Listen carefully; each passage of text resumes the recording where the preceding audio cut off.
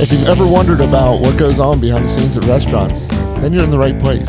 This podcast takes you inside the minds of restaurant owners, chefs, bartenders, servers, basically anyone who has anything to do with food, drink, or hospitality. I'm Brady Vixilio, owner of Steinhuber's Restaurant in Virginia Beach and La Bella Italia on Laskin Road. Welcome to the Check Podcast. And I'm Alvin Williams, co-host of The Check and owner of Cobalt Grill Restaurant at Hilltop North in Virginia Beach. Well, welcome everyone to The Check Podcast. Today we have Ann Gannon joining us. Ann Gannon is CPA and the founder of the Largo Group, which is a leading accounting firm based in, are you in Boston, Ann? Is that right? Yes. Okay, so, well, welcome to The Check. Thank you for having me.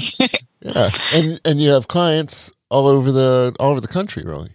Yes. So our niche is restaurants, lots of independent and also, franchises, but we service clients all over the country, all the states, and, really establish ourselves as trying to simplify the accounting process so you restaurant owners don't feel overwhelmed. So tell us a little bit about that. How do you simplify the accounting process? Yeah. So what we try to do is be in constant communication with our clients. We send out weekly reports, really helping them be proactive. So knowing that, knowing what your margins are, your food costs are, especially in times like this where things are changing so rapidly, really helps you be able to make the best decision possible. So long before COVID, that was sort of what our motto, what our business model is based on. And then when 2020 hit, it really was the difference maker that because we're in constant contact with our clients, we were on the phone right away and helping them, learn about PPP and what to do about cash flow. Do you pay your bills right now? Do you hold your cash? And so we're really happy to say that, 95% of our clients survived, that they really were able to pivot and, make a difference. So our goal throughout this whole, 18 months has been to not just help, but also educate people who aren't just our clients, but anything that, we're seeing that's working, really trying to pass it on because we're all connected to the restaurant industry. And so it helps everyone if we can make it better. And you can do all of this via Zoom or telephone, and that's your way into the restaurant business. Because we as restaurateurs cannot serve food via Zoom. No, exactly. So no, it's great. Jealous I mean, it's funny because pre-COVID, it was always over the phone, which is kind of awkward. And not everyone loves to be on the phone. Yeah. But then Zoom is great because you see their office and you see the back little whole office in the back of the restaurant and then in people's cars, in their houses as kids are running around. So Zoom has actually made it much more entertaining than just the phone call. Well, before we get into the details of your business, can you tell us a little bit about yourself and your background? Yeah, so I'm not your typical accountant. I grew up playing actually professional golf. And my goal, it was really to be top level golfer. I played a year professionally and then sort of did not love playing for money. It's really a weird dynamic. I'm not a gambler. I'm sort of risk averse. So when the whole idea of making a putt for $1,000, it was I hate this. This is just not for me. So I went back to school, got a degree in my master's in accounting because my undergrad had been in economics and there's no jobs for economists. So went back for accounting and then sort of realized that my love was hospitality. I'd always grown up working in restaurants when I wasn't playing golf, working in golf courses, which is very much like hospitality with your food and beverage service. So when I went into public accounting, I felt like my experience was so different from people who grew up wanting to be accountants because, I didn't know a lot about corporate. I knew a lot about small business and entrepreneurs and all of those people that I had played golf with along the way. So I quickly realized that was my passion, was really, getting out there, building relationships with business owners, entrepreneurs, and trying to use my knowledge to help them make their business better. So after a few years in public accounting, started the Largo Group. And, we've grown. We were growing, pre-COVID. But really what I found is COVID was just this opportunity to introduce business owners to accounting that can be done a better way. Because if you were doing it the old-fashioned way, COVID happened and you were already on your rebound before you were talking to your accountant again. And that really was a disservice because you weren't able to make decisions quickly. You weren't able to adjust and pivot. But the people that were in our model and were looking at their food costs and their labor and cash flow weekly and monthly were aware of oh my God, that's not working. I need to, adjust my management team, or I'm going to plan and use this PPP money to save my management team so I'm back up and running.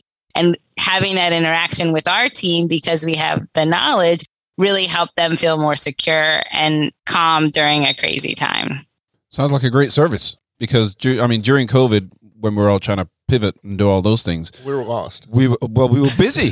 So we're busy trying to cook and busy trying to find to-go boxes and busy trying to do all that other stuff. Gloves. And we really didn't get a chance to sit down and figure out, okay, should we go in this direction because this is going to save us money or this is going to make us more money? And sounds like you guys figure all that stuff out and then pass the information on to your clients. Yeah, and really just having, I think, the open dialogue. I think what is amazing for business owners of whatever size, I mean, even the big guys, I think, struggle, or small, just startups, is who do you have that conversation with, right? Because again, in the traditional model, if I'm a traditional accounting firm, my goal is to finish your return as quickly as possible, right? Charge you a good rate for it, and then I'll talk to you next year, right? I just don't have time in that model to have a more proactive conversation, right? And the assumption is, oh, well, you guys will have those conversations elsewhere. But really, who do you have that conversation with if it's not with the CPA? So that's sort of the idea, is that if we can take that conversation and have it throughout the year in May or June, that isn't crazy with tax season, then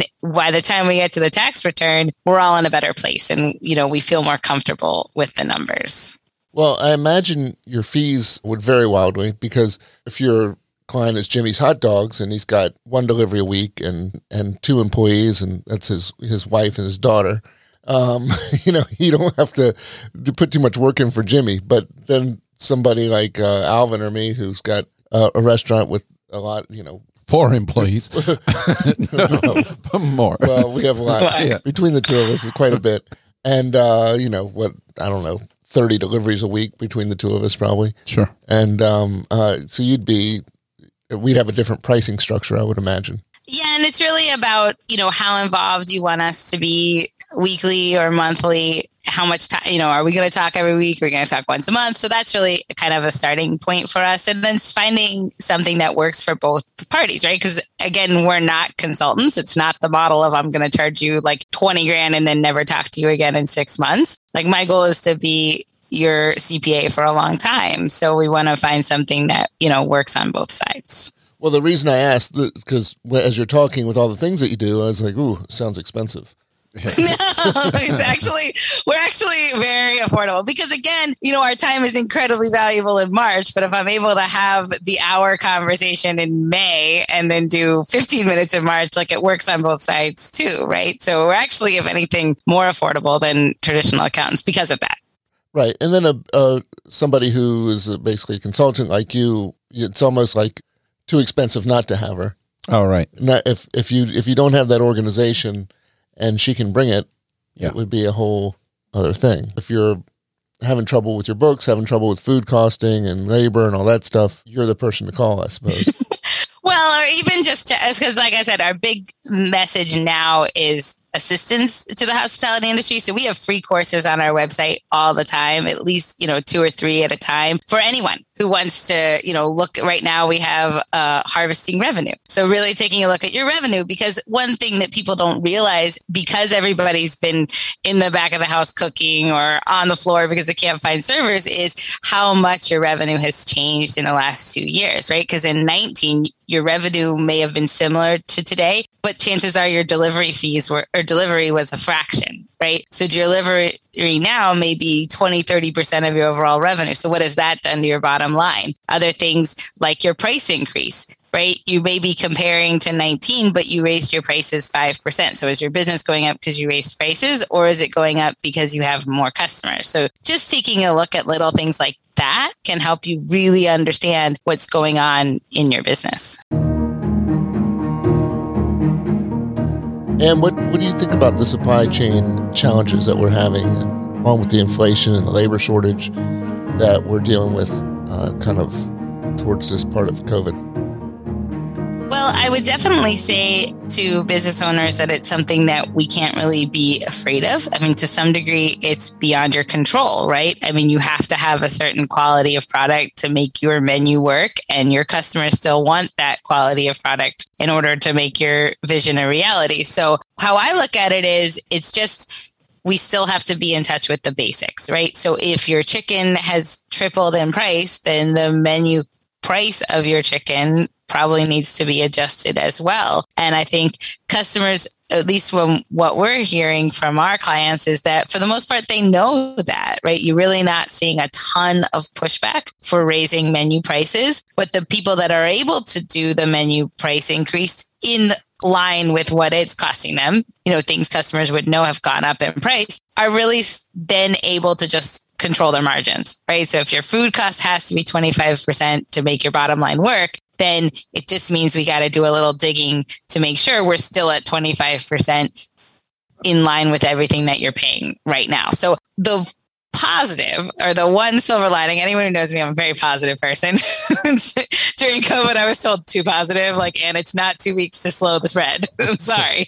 But, the silver lining of inflation is that your rent is set, right? Your fixed costs are set. So if you're able to manage your margins in line with the price increase, it actually could be a good thing to your bottom line. And I know that sounds crazy, but that's why we actually have this harvesting revenue free course on our website now to say, if you took your weekly adjusted revenue based on 5% increase and your food cost stays the same, your labor then stays the same, because we have to manage to those two numbers to run a successful operation, that actually our operating costs should kind of be the same as before we raised our prices, which means our bottom line could, if anything, also stay the same. So if we're able to look at that and really not be afraid of it, because I think as restaurateurs, as entrepreneurs, the one thing we all hate to do, anyone in service hates to raise prices, right? Because your fear is customers aren't going to show up. They're going to go find the pizza down the road that's cheaper, the chicken wings that are cheaper.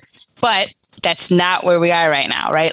Everybody is raising prices. So if that's the case and we're able to do it, there's no reason our business can't be successful in this environment. And with your clients, is that equal across the country, or do you find it more expensive on the East Coast or out West? No, I've had people all over the country tell me that it's worse than last year. What you're up against in terms of headwinds is worse than 2020, because it's so drastic in terms of what people are demanding for employees who walk in the door. It's just jumped so high so fast. And then the food cost, that it's really hard to just be aware and know, am I making the right decision? Should I pay my dishwasher $22 an hour?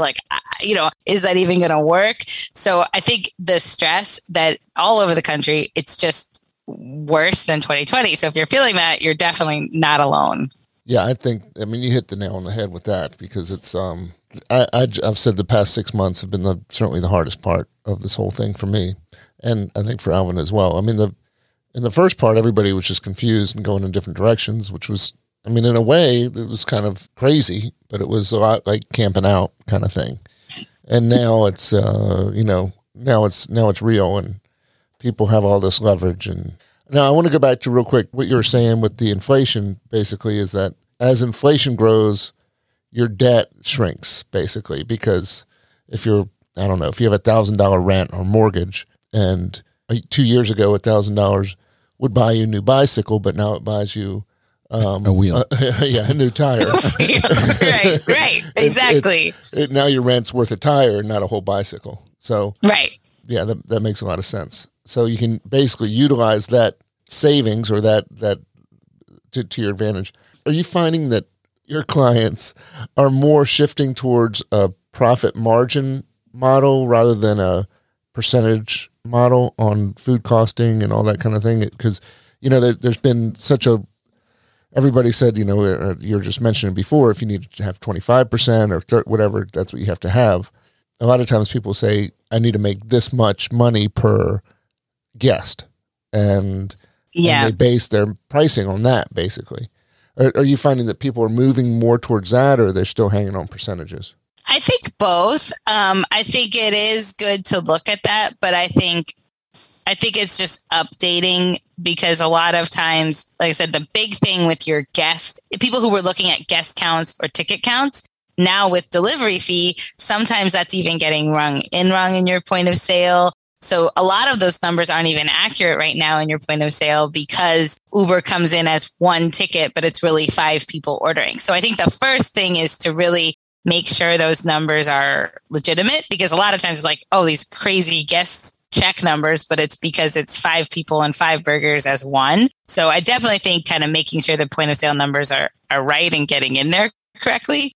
And then the second, I think, is it seems like the percentage is at least the starting point, because at least you can go back to your, menu costing cards or however your recipes are and just see like what happens if chicken triples, and what does that do to that item. And then I think the second part is, kind of really looking at menu mix, because it seems like there's certain items that have just skyrocketed where there's others that are not. So some of our clients are utilizing some good software. I mean, whatever software you use for your invoicing should at least be able to do like an item history. And so like, we was doing this with one guy and it's like, well, you can't do ribs because those are crazy. And all of my proteins are crazy, but he had, walleye because they were in Wisconsin. So it's like, well, let's do a fish fry because the walleye's actually gone down in price. Yeah. So I think even if you can just get your team to look at like price history weekly, like your chef will be able to pick out like, oh, that's that item, but that's not this item. This item actually hasn't changed that much. So maybe that's something we can promote or do a special on, because it's not across the board. Where do you think the hospitality industry or the restaurant industry is going in the next couple of years? Because a lot of restaurants have pivoted and there's new things, industries like ghost kitchens and people doing a lot of takeout business. And do you think that's going to be the wave of the future, or have you seen something else since you get to talk to everybody across the country? Where do you think, where are we going? No, I mean, I think what I see is I definitely think people still want to eat out. I think your next generations, your younger generations love experiences. So even if they're, using Instacart for all their groceries and, not going to stores, I think you still have a lot of people that want that experience. So, I think it's being aware of your customer base. But that being said, I think it's been long enough to where the restaurants that know their customers still want delivery, I think we just have to learn to deal with that, right? So the other part of the revenue, thought is if we're really looking at our revenue and, our delivery service used to bring in $4,000 a week and now it brings out $15,000, that's okay as long as we've increased our price to cover that fee, right? Who really cares if our customers want to sit at home and order Uber Eats, as long as we're covering what it costs us to serve that meal and it's a net zero. Because so many of our customers were so afraid to raise prices by 20% on the Uber Eats platform. Oh, I'll just raise it 10%. Well, if it's costing you 20, then you can't, right? Because now you're starting in a hole. So as long as we're covering our costs from our platforms, I think it's really just knowing where our customers are. Because again, like you said, there's, I think, a difference between the people who are still in the cities and the people who are in the suburbs where, if you're in Florida, everyone's just COVID never happened. Those third-party fees were so high that we were pretty much giving it away. And then if we increased the prices so that we would either break even or make some money, it just made those prices look absorbent to, a regular customer. So it's just hard to do that. But I think what's happened, and I agree at the beginning, right? Because I think especially pre-COVID, it was like, well, you can't charge $15 for a hamburger if the person coming in is getting charged 10, right? They're going to talk and they're not going to be happy. But I think because everybody's done it, I mean, even the chains or national chains have all made sure that they're covering the cost of that service on those platforms. So I think even if you didn't in the past, and probably rightly so in the past, it's a new environment now with your customer who's just more aware that those services cost money. So you think that everything's going to be normal again? People still want to go out for dinner. So you said that the younger people or the millennials, that they're ordering groceries through, I forgot what you said, Instacart and things. So do you think that's because they're doing it because of COVID reasons? Do you think they've just got used to it through COVID, or they're just lazy and they want the groceries delivered and they don't want to talk to people in the grocery store? I think a mix of both. I mean, I think the positive side of COVID is it forced people to learn new technologies maybe that didn't before. I mean, how many people never had an Uber Eats app on their phone who now do? So I think it's introduced them to this new environment. I don't think it's here forever because, I mean, I think that element will be people will like take out forever. But I think you're always going to have your catering. You're always going to have your events. You're always going to have the let's go out to eat. So I think it's truly going to be a mix of both. The Payroll Protection Plan, or PPP, was a plan from the government that helped businesses such as restaurants make it through the pandemic. And what are your thoughts on that? I mean, I definitely thought the PPP was probably one of the best programs the government could have done for businesses. I mean, if you think about how scary the time was before the money was, handed out, I mean, because of the restaurant business having terms on accounts payable, I mean, we had so many clients and also the lag of payroll. That last 2 weeks of March was such a scary time because who would have ever thought that you would have zero revenue, but you still have a full payroll to pay for, time people have already worked. And you probably at least have 2 weeks of your AP that has to get paid with no hope of cash coming in the door, right? Because in those weeks, it was like, people doing 40,000 were doing 4,000. It was crazy. And I felt like the way they did the calculation on PPP, it was just the right amount of money, right? Like 2 months of payroll, like that made sense. It wasn't crazy. People weren't, for the most part, taking advantage. It really was a good bridge to get people through COVID. And I think for the most part, I mean, other than the people who were truly in the cities or in, I think like California was exceptionally hard because their shutdowns just went so much longer. But for the most part, it felt like it was enough money to kind of get people to the third and fourth quarter of 2020 back on their feet, like not a ton of cash left, but enough to just weather the storm. So I really felt like PPP was much needed and a great thing. The average consumer doesn't understand how tight our margins. What happens when we don't have people coming in the door for a month? I mean, it's those bills, like you said, those bills just keep rolling in, and you're like, okay, so You're kind of a couple of meals away from closing up. Yeah. Whereas retail, if a clothing store, they may pay, $50 to produce this cardigan or sweater, and they sell it for $150. I mean, their I think margins they still are way. have similar problems. I mean, the fact is, it's just No other business so, runs on on slim margins like restaurants. Nothing. And what do you think? Do any other industries run on a thinner margin than restaurant business industry? Groceries thinner.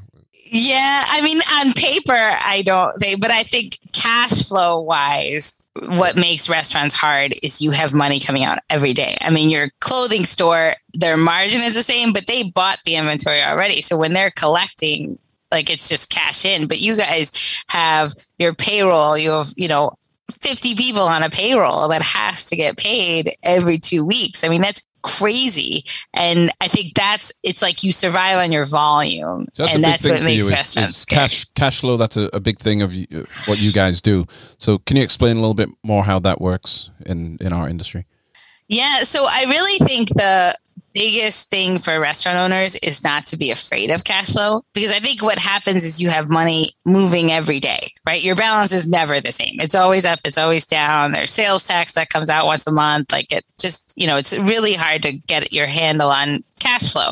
And so one of the things that we tell people is really kind of passing it back to you. Because I think what happens then is like, well, I'll wait for my bookkeeper to be done, my QuickBooks file, or I'll wait till my accountant takes a look at it. And reality, the cash flow really is on the owner to understand, right? Because the accounting is great, but accounting is always looking backwards. Like it's not going to tell you what's happening today. It's going to tell you at best last week or last month, but we have to know cash right now. So one thing I tell our owners is, at a minimum, look at the cash you ended the month with, for the cash that you started the month with. Is it higher or lower, right? And if it's higher by 5,000, is it because you didn't pay your bills, or is that truly your profit, right? And if we get in the habit of, we tell our clients, if you do nothing else, track your balance every day. We have a Google sheet. It's free. You can go on our website and get it. Literally every day, record your bank balance. Because what that does is give you an idea of true cash in, cash out, and really then makes you feel more comfortable in making good decisions without the fear that can be around our cash flow. Alvin and I have both been very in charge of cash flow for over 20 years each. And, well, it's a lot of, you call it flow. I call it trickle. The cash trickle, but yeah. Well, it's a little bit of seat of the pants, and you have to have that leap of faith that, okay, I'm emptying my account, but you count hopefully on this is people going to come coming in tomorrow. Yeah. And usually it works out. Sometimes it doesn't. But cash flow is an interesting we're very hand to mouth in the restaurant business. It's just the way the structure of it. And the interesting thing that we've mentioned before is the fact that a lot of people don't realize the credit we extend to every single customer that walks in the door. No matter what, we don't do a credit check to let somebody come in with 10 of their buddies and ring up a $1,000 bill. And just like, okay, well, we assume they'll be able to pay it on their way out. I mean, try to do that anywhere else in any other. I mean, you go to a hotel, the first thing they want to do is they get your credit card. Yeah. That's so true. It is. I mean, I think it is a leap of faith. It's a little stressful. Maybe we should take up golf like Ann did. Brady and I are avid golfers. Are you? No. I played once. Remember that one time we played and we were just disastrous. Yeah, it was really bad. We need to stick to sauteing fish. It's okay. I can't cook, so. So what do you think are some handy tips or tricks that could help restaurants improve, efficiencies and improve our bottom line?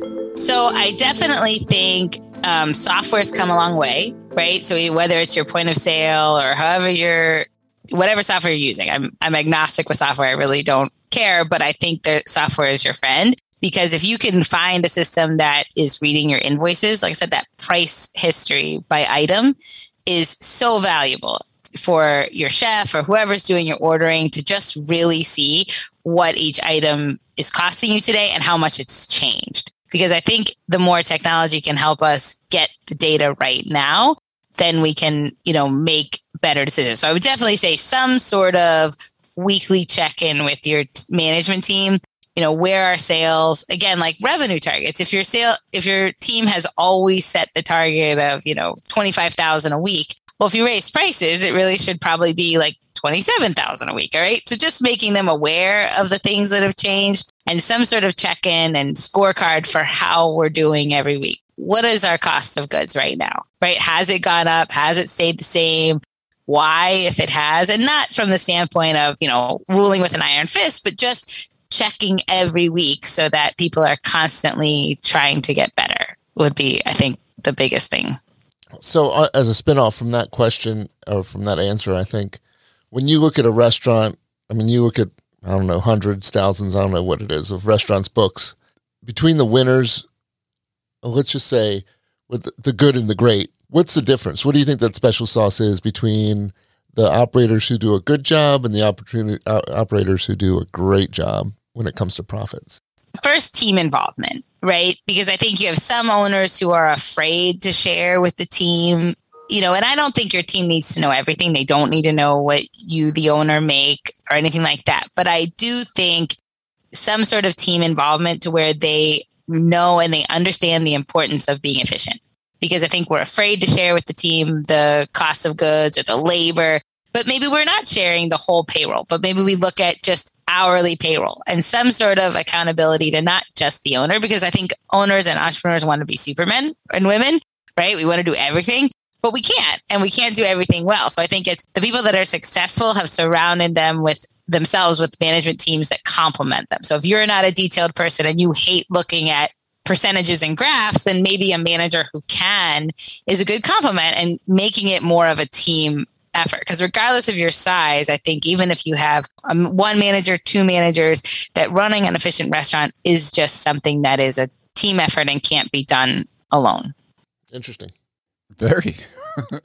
Quite insightful.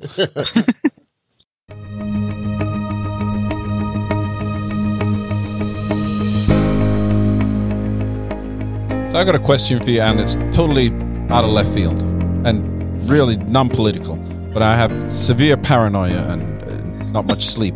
So what happens if there was ever another shutdown? Would there be more PPP money? And if there was another shutdown, do you think that the industry could survive and bounce back again like it has? I mean, we're not through the pandemic yet. We're still in it. What do you think? First of all, just from the operators that I talk to, I don't think anyone's shutting down. Right. No, so even if you get a mandate, nobody's doing it, right? Yeah. I don't know. I mean, it depends on who you talk to, but I feel like And I think that was some of the anger of last year. I mean, I can tell you, even in my seat, and in my seat's not anything like your seat, I was incredibly angry at how much most people in America didn't understand how hard that was for business owners. Because if you were someone who was just sitting at home, watching Netflix and you didn't have to go to school or work, it's like, hey, pandemic, this isn't so bad. But I mean, the shutdowns were horrible for restaurants, as you know. And I think, so many of our clients were so angry because they had shut down thinking it was 2 weeks. And then you put your livelihood at stake, right? I mean, you have clients who have thousands, hundreds of thousands, millions of dollars invested, $1 million on the line, to the SBA, other resources. And you were told to shut down and you just did it. So I think fundamentally, as we get further along, I think that was a lesson to business owners to be like, well, wait a minute. Like, I'm all for rules and I'm all for helping people, but I really risked my business and my future for this. And no one knew what was happening. And I think that, I just don't see that everyone would ever shut down again. I think that was a big lesson. And, and I think that's where PPP was fair, right? Because you really screwed a lot of people, but PPP kind of made it whole to get everyone back to normal. So, I mean, I think as government, I think they have given up so much money in the last 2 years that's where the inflation comes in. That I don't know that you could go around and give another PPP again. Well, government is us, so I mean, it's our money ultimately. I mean, we're paying it in, and then we get some back. I mean, we paid that much over the years. Yeah. Well, and that's where, I think the other thing in restaurants being aware of what's going on in other programs is if you do still feel like you are struggling, there are still programs available with the employee retention credit. So we're really encouraging, our clients, you can check out our website. Rules that changed at the end of 2020 really made it where everybody could go back to 2020 and claim these credits retroactively. And this is hundreds of thousands of dollars to most restaurants. And again, like you said, it's money you've already paid in that you literally get in the form of a check. So I would definitely say restaurants who haven't done that, do that, because I think as we get into next year, things will shift and it's going to go into a more, inflation and taxes and all of that. So I do think if you haven't looked at the definitely do it because there could still be money on the table. Well, the last stimulus, the infrastructure plan eliminated that. For the fourth quarter. So it eliminated it moving forward. But any restaurant, even if you didn't claim it yet, you can go back and claim it for all of 2020 and the first 3 quarters of 2021. What is your website? Because it sounds like you have a lot of great information and tutorials on there and free advice. So what is that website? Yes. So it's the largogroup.com. And you'll see we have courses. If you enter your email address, you can get notifications. But our goal is to always have, like I said, free education. Usually it's a 2 or 3 week course, can be watched on demand, short 20-minute exercises, but just things that restaurant owners can feel proactive about and things you can do to improve your accounting. And of course, we'll link to her website on thecheckpodcast.com. Our very own website. Yeah. Thank you. Anna, I was wondering, what do you think our comeback strategies are as restaurateurs? Because right now, definitely we are having a nice influx of guests and customers that feel that they're safe to come back to our restaurants and they want to be there for us, to support us and to have our delicious food. But right now we don't have enough staff because people are not, getting back out into the workforce yet for whatever reasons. So what do you think our strategy is going forward? Recently, I actually wrote a book called Never Again, a guide to creating a comeback strategy. Stole my title right there. Never again. Get into the restaurant industry. Never again. Right? No. But no, I really think it's a bigger question than that. I think, one of the things is really taking a look at what we learned in COVID, like what happened to your individual operation, how much did your sales decline? What changed in your menu mix and all of those things that have changed. And then I think the strategy is making sure that we are in a better position moving forward. So the first thing I ask people is, what's the lesson that you learned in COVID? Like, what is that one thing? And usually that one thing is either I will never have that low of a cash balance, right? Like I will always have more cash, or I will never not know where my business is because I had to call my manager and, my manager quit. I really had no idea how to do things. So usually there's like that one thing that is sticking out in your head as like, oh, wow, like if I had done that differently, I would have felt differently in March 2020. Probably wouldn't have changed anything because that's beyond our control, but just that feeling. And I think taking that feeling and then saying, okay, well, how do I build better moving forward? Whether it's I need to know operations or have systems in place so we just have contingency plans and we know all that, or if it is cash balance, how do I make sure I have that cash balance? But whatever it is, I think it's just taking that and then building the weekly check-in to say, I can't go back to not paying attention because that probably was a disservice that hurt me during the early months of COVID, right? So my first part never again probably is that I need to figure out what I need to know and what my business needs every week, and then make sure, just like we have a checklist for cleaning the bathroom, that we have a checklist for myself as owner, right? That I am going to make sure I am on top of these things every week so that I know every week, regardless of what happens outside of these four walls, I know that we're okay. And I think that's where the strategy starts. And then it's, like I said, building little tools that you can check every week in your finances that don't take 4 hours, but little things we can do to make sure that the business is running successfully. If I remember the statistic, it was 90,000. Does that sound right? Restaurants closed, during the pandemic permanently. What do you think about and that? I would actually say, I think it's more this year. I have heard so many of our clients that are so tired and are just trying to get out now and that survived, that made it this far. And you would think are like going up and, hey, we made it. And now we're like, you know what? Next year I went out. It's just I went out now. I think that answers the first part of my question. I was going to ask, what do you think has caused, what's the difference between those survivors, kind of like the good and great? What's the difference between those survivors and the ones that are making it now and the ones that are just either threw in the towel or just couldn't make it? And you started to answer it right there. Well, yeah, I think it's the people who, and rightly so, are exhausted. I think some of it is just you're overwhelmed. And I think the people that are able to see the silver lining, build a vision, because some of it is just a new vision, right? The restaurant you have today may be just different than it was in 19. It's hard to have that vision from the dish pit, as an owner when you're washing dishes and you're waiting on tables and, But it's just different. It's not what we started out to do. So your dream or vision may have changed. Right. So it's just a different business. And it's if you're willing to accept that business and move forward, or you're just like, well, I'm kind of tired. This is not what I wanted. This is not what I signed up for. So I'm going to go off and do something else. But I would say, and I agree, right? Like it's completely different. But I think if you can get yourself to look at it through the money, that at least it helps you be okay with that decision. And what I mean by that is, like we have one client who it's like her and her husband, they just had to work in the business 24/7, right? Because they couldn't afford employees and they have to make their life work and they have to make their mortgage payment.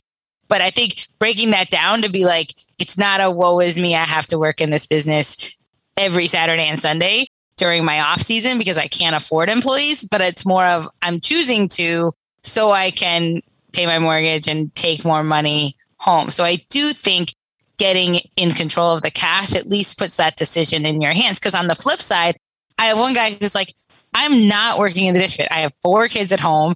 I have to be there. My wife will kill me if I'm not there. Yeah. There's nothing I can do. So I'm going to pay the dishwasher $25 an hour. And I'm just going to, and I don't even care. And I have the money from PPP still. And I'm just going to let it ride. I'm going to raise my prices. And you know what? His margins look exactly like they did in 19 from raising his prices. And he heard no complaints. So some of it is just looking at the numbers and making the decision. Because at least for better or worse, you own that decision. For me, I just, survival is my thing. And I'm not a particularly competitive person, but when it comes, I'm not going to be beaten. I'm not going to, not by this. I mean, you can beat me in checkers or whatever, flag football, but not. I'm not like Ann says, if you're prepared and you know your numbers or you know what they should be, and you kind of keep a weekly eye on it, maybe make a checklist, it doesn't become this huge problem. You kind of see things, step by step in small increments, and it makes it easier to get through. I think that's what you were saying. Yes. And I think that there's a financial solution to staffing, which is to pay more and raise your prices. And I've found that if I pay my staff 50% more, then they work a third less because they're just looking for the same bottom line, basically. What advice have you given to try to retain the staff? Yeah, so I definitely think it's trying to be the employer of choice as much as you can. I mean, there's no denying that there's just a shortage. So I think it depends a lot in your area because, there's just some places there's nobody applying for work.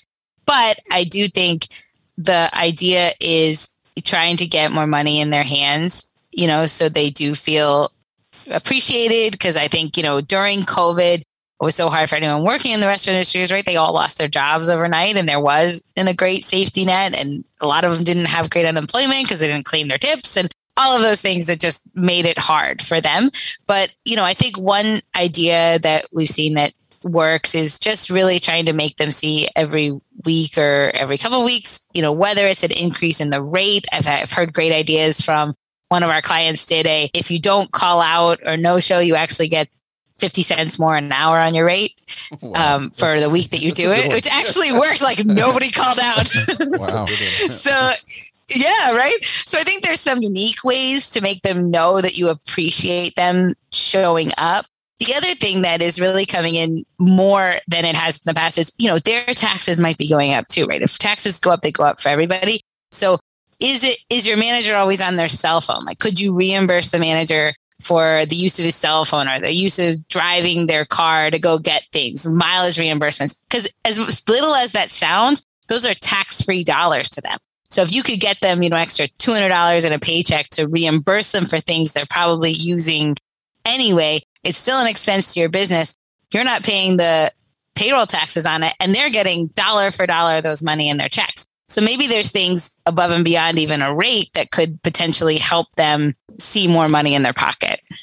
That's great, Ann. That's good advice. And I like it. It's particularly the 50 cents raise if they show up. That's good. It's pretty genius. You'd be amazed at how well it worked. Yeah. They tried it on a whim and it was like, oh, wow, yeah. They're here. Well, Ann Gannon from the Largo Group, thank you for being on our podcast. You've been very informative and an awesome guest. Thank you. Oh, thank you so much. I really appreciate it. And that's thelargogroup.com. Yes, and please check out our website. Like I said, we offer new courses every month. So if you subscribe, you will get notifications, and they're always free. That's great. And yeah, thank you from me as well. Thank you from The Check for coming. Well, I'm Alvin. I'm Brady. And this is The Check.